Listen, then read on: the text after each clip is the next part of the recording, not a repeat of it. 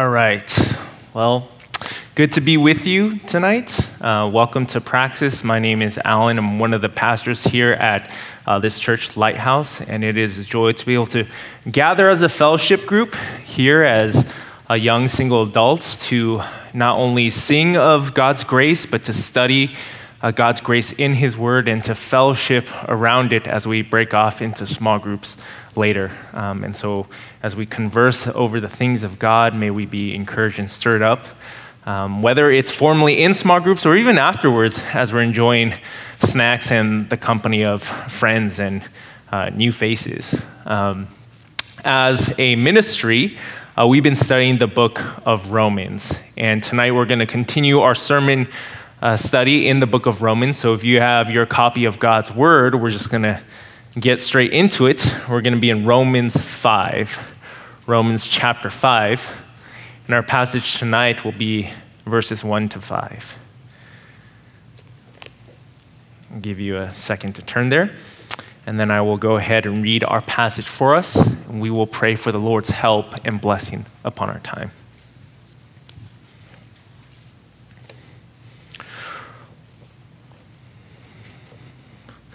Romans 5, beginning in verse 1, this is the word of God.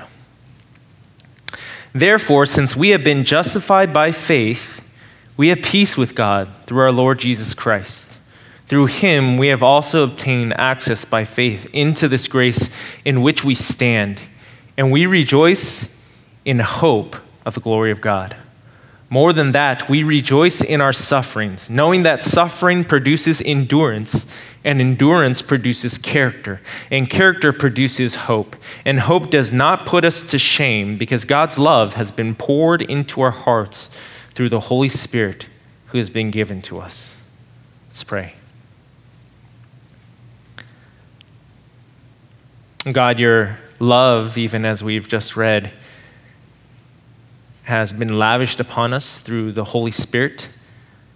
Father, that you are so for us, you have given us yourself. And as in the gift of the Holy Spirit, we've come to experience the depth and richness of the gospel.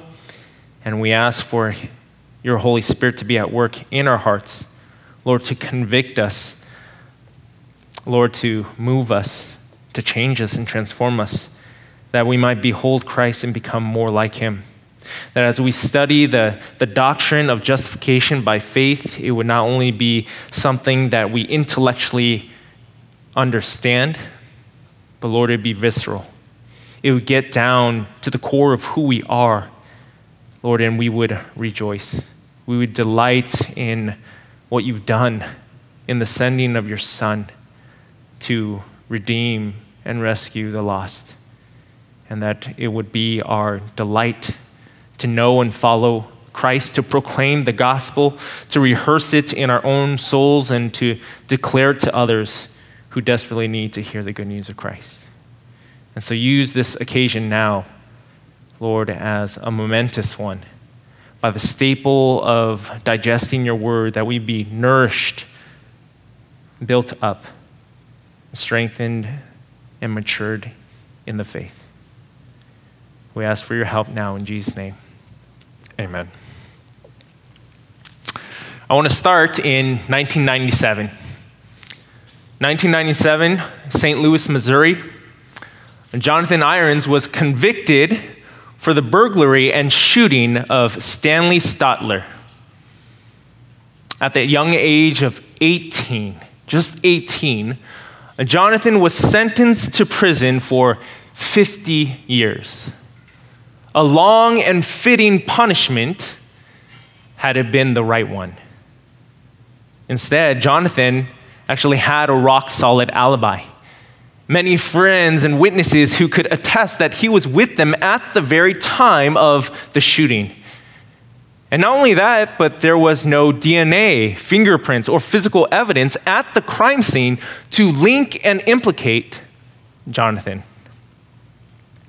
Other critical information was withheld, false evidence fabricated, and so sadly, as a result, Jonathan was wrongly incarcerated. 23 years later, Maya Moore, a professional athlete, a WNBA MVP, decided to walk away from the game at the height of her career to pursue another passion of hers: criminal justice reform.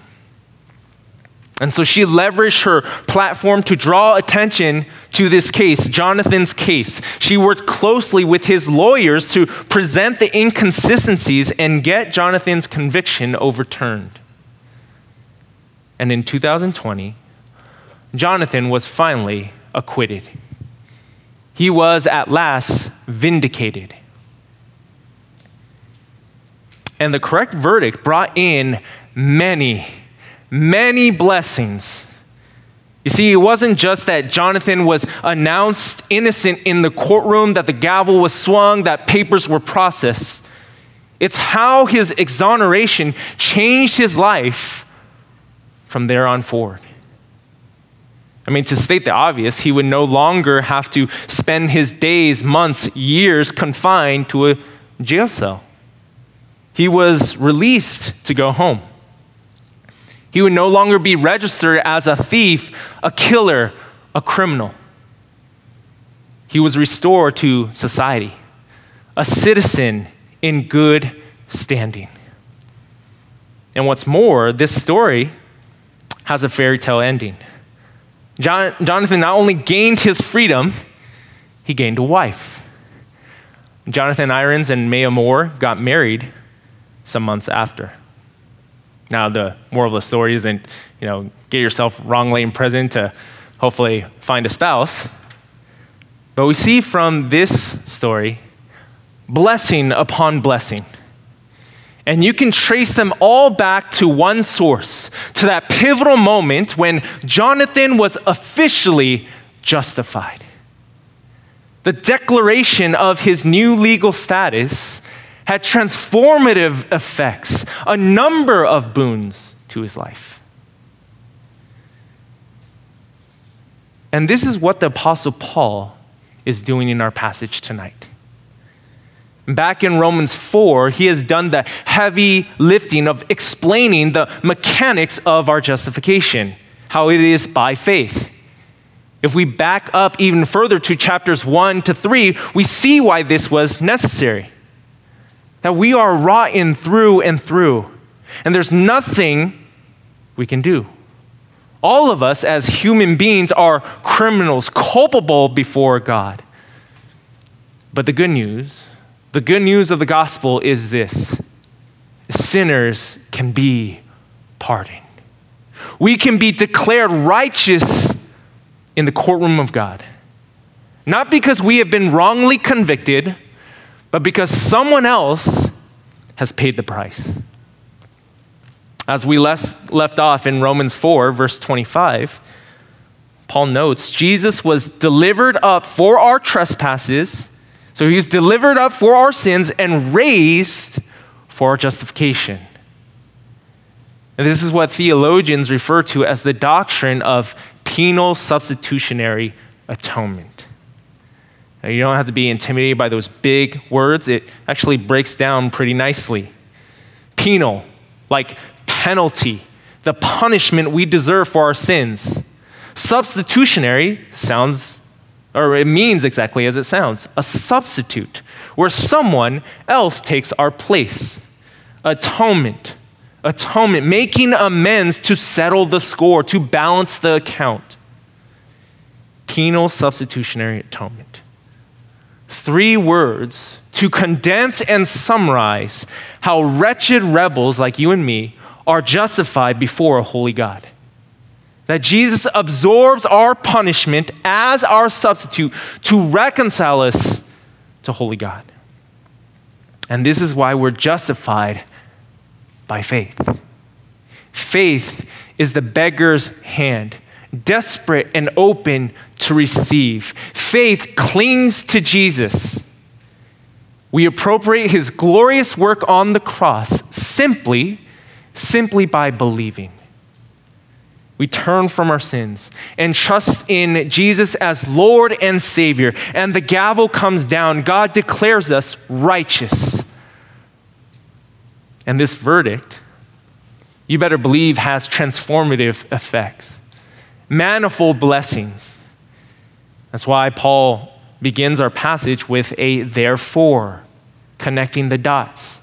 The apostle sets out to showcase the benefits of being justified by faith. Tonight, Paul features three blessings of being justified by faith, and we'll handle them one by one. First, peace with God. Peace with God.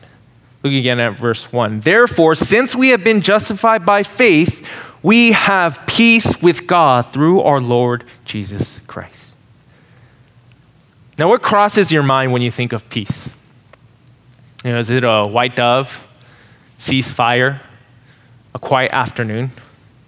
Is it a hand gesture like this, Or if you're really cool, like this, right? But the peace Paul mentions here is more profound, more substantial. Notice it's not the peace of God, but it's peace with God, which entails things were not always okay, that we were once at odds. And Paul has harped on this in the opening chapters. He impresses on us the gravity of the situation. We are depraved and God is angry. And there is no peace for the wicked, only enmity. Until Jesus arrives, until Jesus appears. In Christ, we are not only declared righteous by God, but we are also reconciled to God. You see, this peace is more than the removal of hostility, more than a transition from being in the negative to the neutral state. I mean, a truce between two countries doesn't necessarily mean that they like each other, right? They just agree not to send planes over to bomb the other side. But peace with God is holistic. It's comprehensive. It moves past the point of neutrality. It goes to the other side, from foe to friend. That's why no one actually cares about keeping the peace with a total stranger.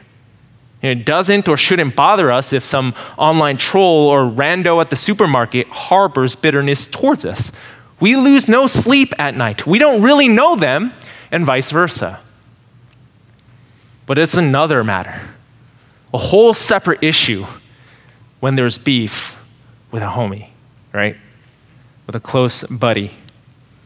It consumes you. It affects your day. And so you labor, you put in the effort to talk it out, to resolve the conflict until it's all good, until there's no obstacle, nothing between you guys. Why? Because forgiveness and peace serve a greater purpose than just clearing the air. They do away with the problem so you can get to the person, so you can enjoy a relationship. Who cares about justification by faith? Who gives a rip about peace with God unless you want Him? Praxis, the gospel isn't primarily about fireproof insurance, but fellowship with the living God.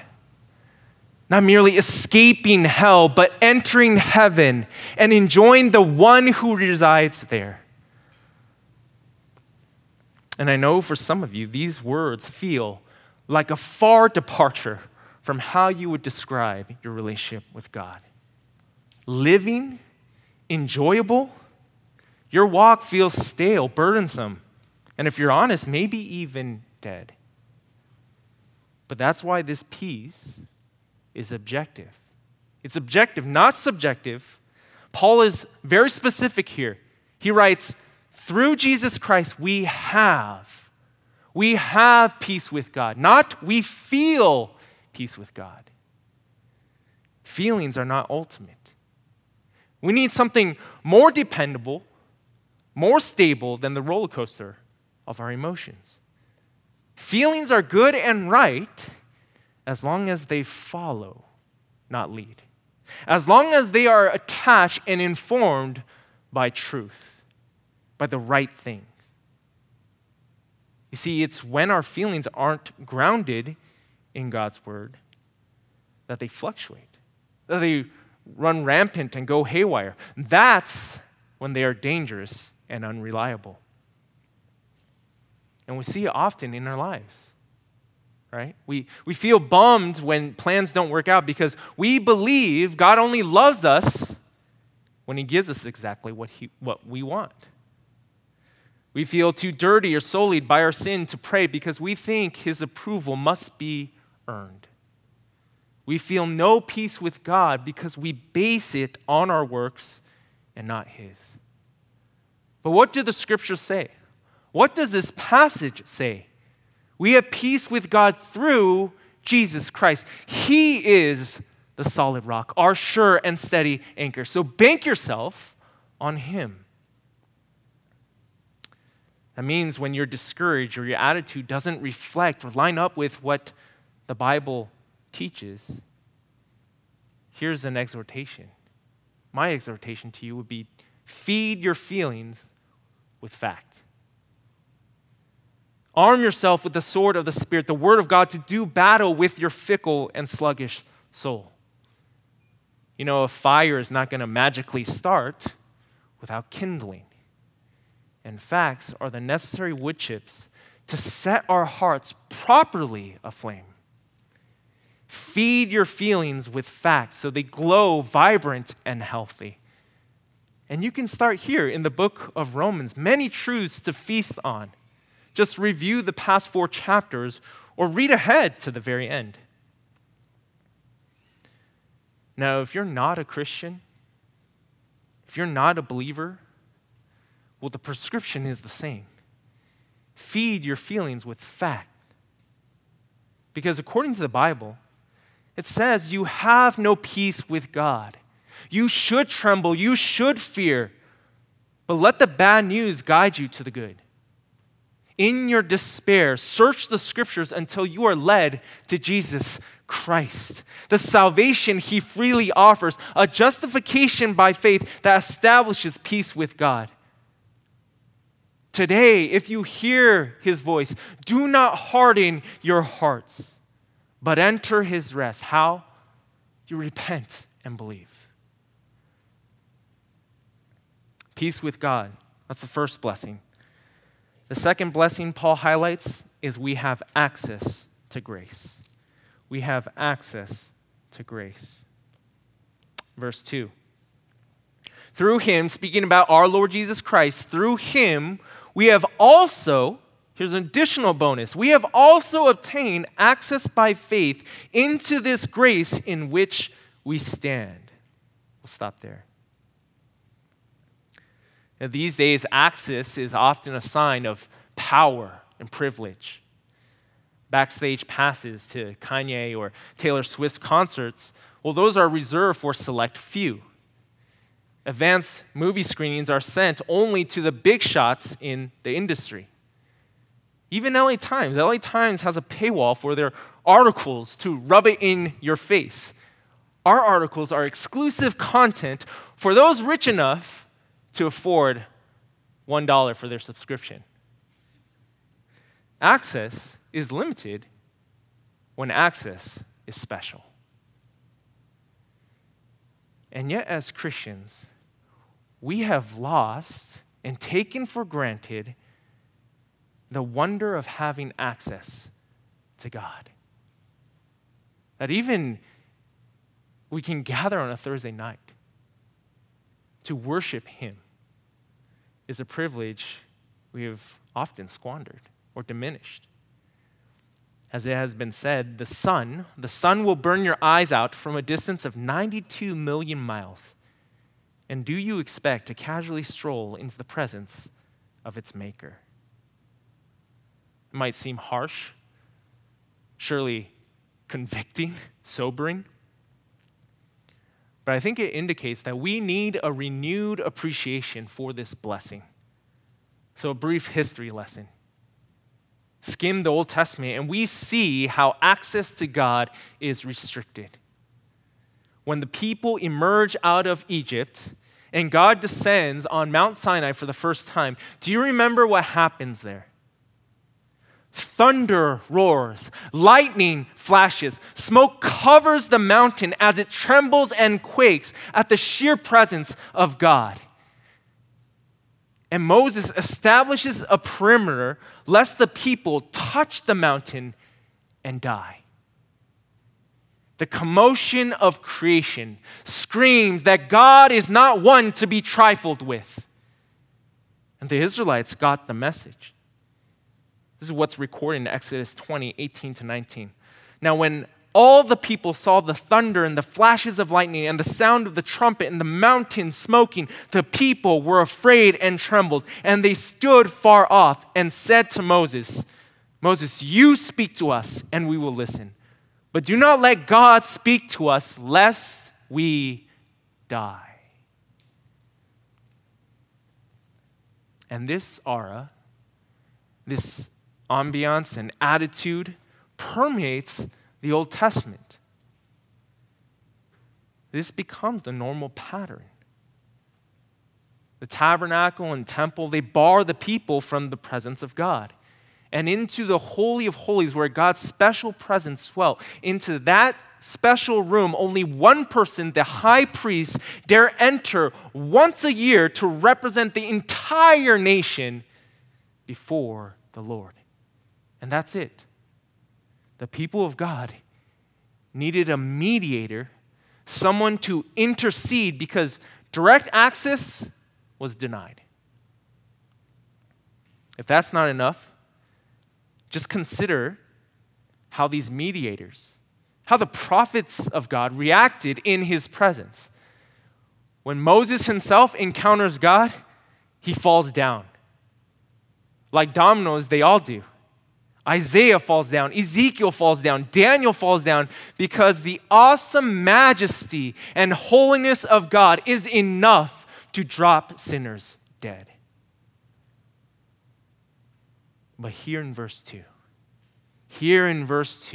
Paul announces something that would have been unfathomable to any Old Testament saint, that ought to cause us to be dumbfounded. Paul writes, we stand. We stand. We have access. We enter the throne of grace boldly, not by our own merits, but by faith. Beginning of verse 2, through him, on the credentials of another. You recall the curtain in the temple, separating sinful man from holy God. After the death of Christ, it is torn from top to bottom to show that it's not something that's achievable by human beings, but top to bottom, because it is a divine rendering. And the price of admission? The blood of Jesus Christ. By faith, we stand because he stands with us. By faith in our perfect mediator, the great high priest, we gain access into this grace. And it's interesting. Grace, not God. I find that curious. Seems like a small, subtle detail, but the apostle is nuanced for the sake of emphasis, to stress how it's all possible. Grace. Grace. That from justification forward, this is what we are marked by. Grace is the Christian's natural habitat. It's the realm in which we inhabit, the air we breathe, if you will. In fact, this verb stand here is in the perfect tense, signifying past action with continuing effects. We stand and continue to stand. As a fish lives in water, so the Christian lives in grace. And that is revolutionary. From law to grace, from driven out of the garden to welcomed again, the pendulum swings. How the tides have turned. One pastor insightfully comments, all the power that once stood in the service of God's anger against us now stands in the service of his grace towards us. So imagine it. the massive barriers to entry are converted into gentle yet strong hands to usher us in. The intense animus God has towards us is now replaced with intense affection for his own. This is a reversal of epic proportions. And the takeaway is actually very simple. Here's the application. Don't be the fool who forfeits this grace. Do not shut the door that God has opened. Draw near. Bare your heart to him in prayer. Commune with him in the word. Is that how you see your quiet times? That you get the privilege, the blessing of being in his presence. And so you read. So you pray. So you journal. So you delight in him. Finally, justification by faith grants us our last blessing for tonight. And if you're keeping track of time, don't worry, this is actually our longest one in case you think we're going to be done shortly. But our third blessing for tonight is we have the hope of glory. Hope of glory. So peace with God, access to grace, hope of glory. The second half of verse 2 reads, "And we rejoice in hope of the glory of God." So up to this point, Paul has put us on a timeline. We have examined through Christ peace with God in the past and access to grace in the present. The apostle now directs us to the future. We rejoice in the hope of the glory of God. Now, hope carries a different shade of meaning than what we often use in conversation. When we speak of hope, we use it to express what we want, what we desire, what we wish for. I hope the Dodgers win the World Series. I hope I lose 10 pounds. I hope I have friends. These are just examples, not personal confessions. But none of these hopes are guaranteed. I can hope for friends, but in actuality, I may be alone, sad, right? But the hope the apostle speaks of is certain. It's sure. Why? Because of the object of his hope, the glory of God. The glory of God is a loaded phrase, a major theme in the Bible. And sometimes hefty words are tough to wrap our minds around. What is it? What does it mean? I like how John Piper defines it. He says, the glory of God is the going public of his infinite worth.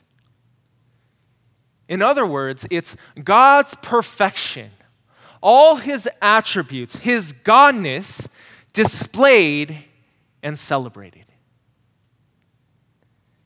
And surely we experience some of this now as the redeemed, as his children.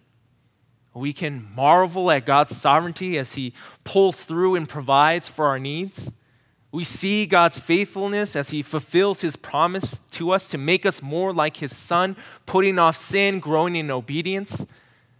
But I don't think I need to convince any of you that it's still incomplete. We don't experience the glory of God to its fullest extent. The consummation, you see, is in the future. The coming day, when God makes all things new, including us, and we will be with him forever. Then, on that day, we will marvel with greater awe at how God has not only met every earthly need, but how he orchestrated all of human history towards this glorious culmination. We will see God's faithfulness with greater clarity as he vanquishes sin and we are perfected in the image of Christ. We will enjoy uninterrupted, unhindered fellowship with our God. It is sure to happen because this is his glory. And as we hope in his glory, we're empowered. The hope of God's glory provides us the roadmap to navigate through life's mountains and valleys since we know what's coming, since we know the end. We have strength for today because of bright hope tomorrow. Strength even for our suffering. Verse 3.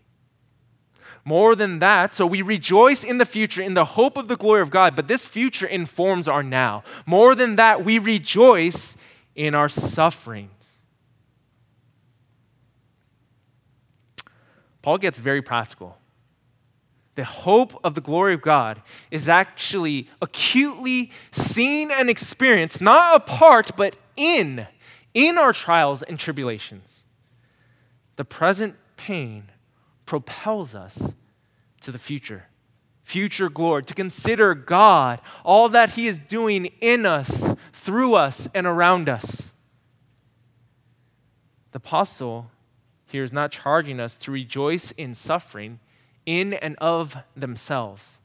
If that was the case, he wouldn't call them sufferings, but successes, comforts, something positive. No, instead, he's about to show us the sequence, like how a manufacturing line has various stages. So suffering is the first phase whenever God wants to produce something in us. And so we can rejoice in our sufferings because that is not final. We can rejoice in our suffering because it is not in vain. It is a signal that God is at work. Look at verse 3 again. So, more than that, we rejoice in our sufferings. Why? Knowing that suffering produces endurance. And endurance produces character. And character produces hope. I think we need to hear this because when it comes to our trials, many of us, our reflex is just to hunker down. We go into survival mode. We just want to make it through this hardship the same way we entered. But God doesn't settle for status quo.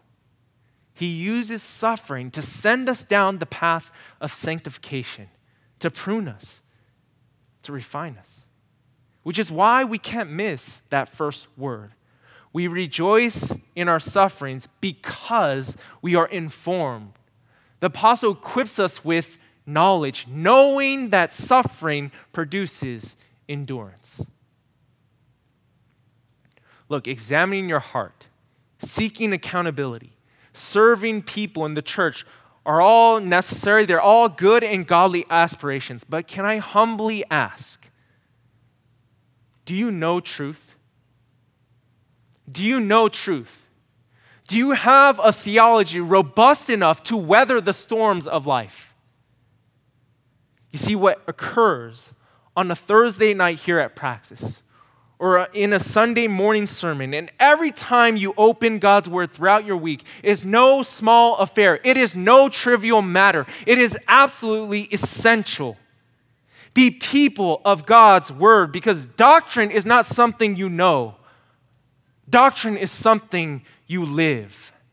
That your knowledge of God's purpose for suffering injects your backbone with confidence.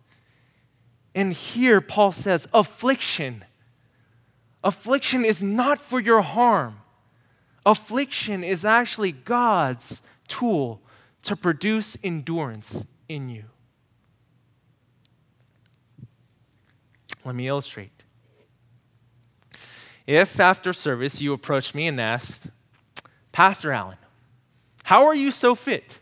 You have such big muscles. You can lift so many heavy things for such a long period of time. To which I would reply, yes, thank you. That is all very true. Don't know why we're laughing, but I'll take it. But let's say I elaborated and said, well, the reason I'm so ripped is because I am on a steady diet of Cheetos, chocolate wafers, and sitting on the couch 24/7. That would not be the answer you were expecting, right? You're probably looking for my workout regimen. Why? Because we all know the basics. That physical strength and endurance is formed when muscles are stretched and strained, when they are torn and rebuilt, and the process goes over and over again. Otherwise, your muscles deteriorate. They droop. which is all you need to know to guess whether I work out or not. Well, God has designed our spiritual fitness to function in a similar way. Faith is like a muscle. In practice, where is God stretching you? What is He teaching you? Or have you resigned into being a slouch, out of shape? Look, if we refuse to exercise our faith, should we be surprised by spiritual atrophy? Could it be that our faith is flabby precisely because we haven't suffered well? We've squandered the workout. There is no secret or shortcut to a strong faith, a faith that endures. Some of you may want the maturity without the work.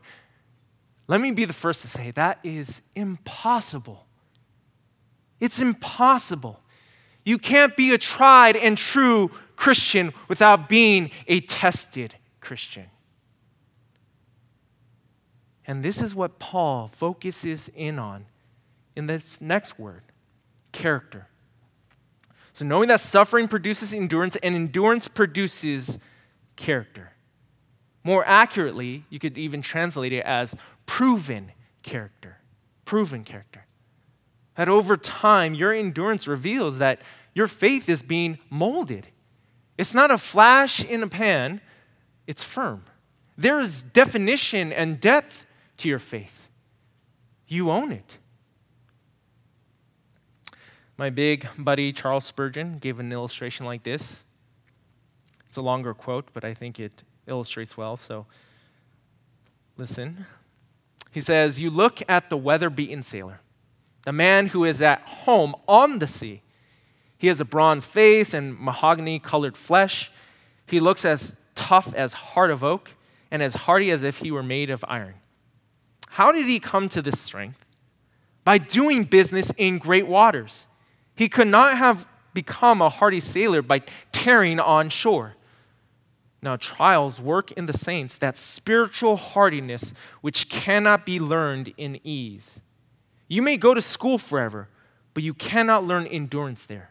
You may color your cheek with paint, but you cannot give it that ingrained brown which comes of stormy seas and howling winds." I love that. Spurgeon has a way with words. What is he talking about? He's talking about the clear difference between a cheap Brazilian blowout versus a lasting bronze that has been earned. It's the skill, composure, and expertise of a seasoned veteran in contrast to a wide-eyed novice. And character surfaces in the face of adversity. And this is God's process for fashioning and forming His people. Anyone can believe when it costs them nothing. But when our faith is put to the fire, then we see what we're really made up of. We're forged to be more like Jesus. And when that happens, it produces hope. And hope, verse 5, does not put us to shame. If a time traveler magically appeared to you and gave you the winning lotto numbers, you might be skeptical at first, right? You might think this guy's crazy, mentally unstable. You'd be slow to share this intel with others. You don't want to be laughed at and embarrassed if you're wrong. But let's say on the night of the lottery, the numbers match. And with each matching number, your doubt fades. The time traveler's prediction was true. And more than that, the time traveler proves he is who he says he is. Well, Paul brings us full circle here. God has given us His word. And when our lives match up, when we're refined from suffering to endurance to character, as we grow, so does our hope. We rejoice. Hey, I'm the real deal. And more than that, God is the real deal. His word is true. He is who he says he is. From present trial to final triumph, he holds us fast and sees us through. And Paul ends with a preview of what's to come. The rest of verse 5, God's love has been poured into our hearts through the Holy Spirit who has been given to us. The apostle is wild here. He's unrestrained.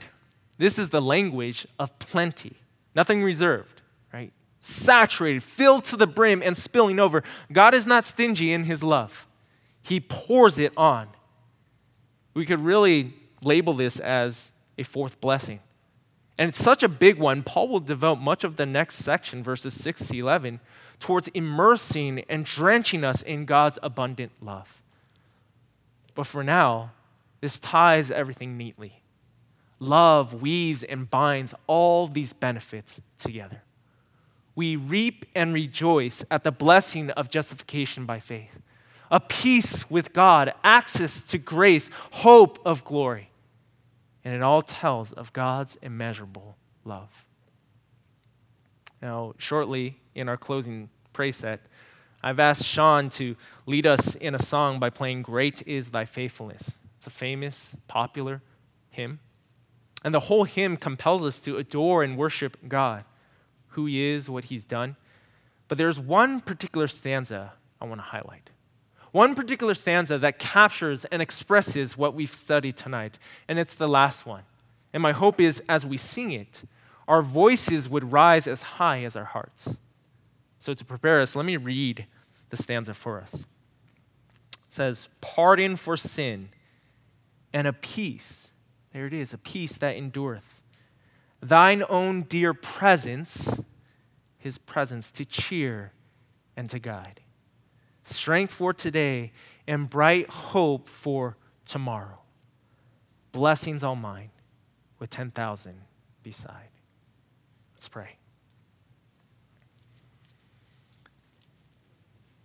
Father, it serves us well to reflect upon the cross, upon justification by faith, because it is there that all your attributes converge and are displayed, that Christ is magnified, and we marvel at your faithfulness.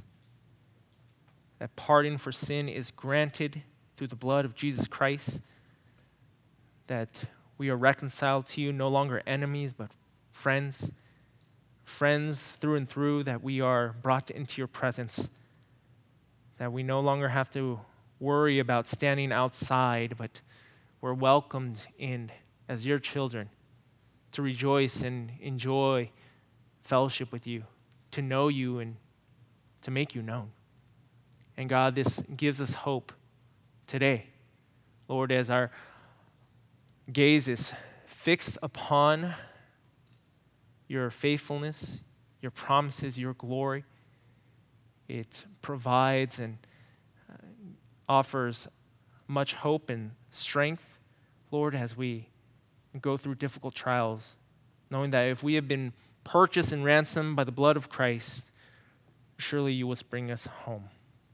Lord, I pray that these truths would sink deep into our hearts and bear much fruit, good fruit, that displays the wonders of the cross and how much we delight in your Son. We ask for your help. We pray these things in Jesus' name. Amen.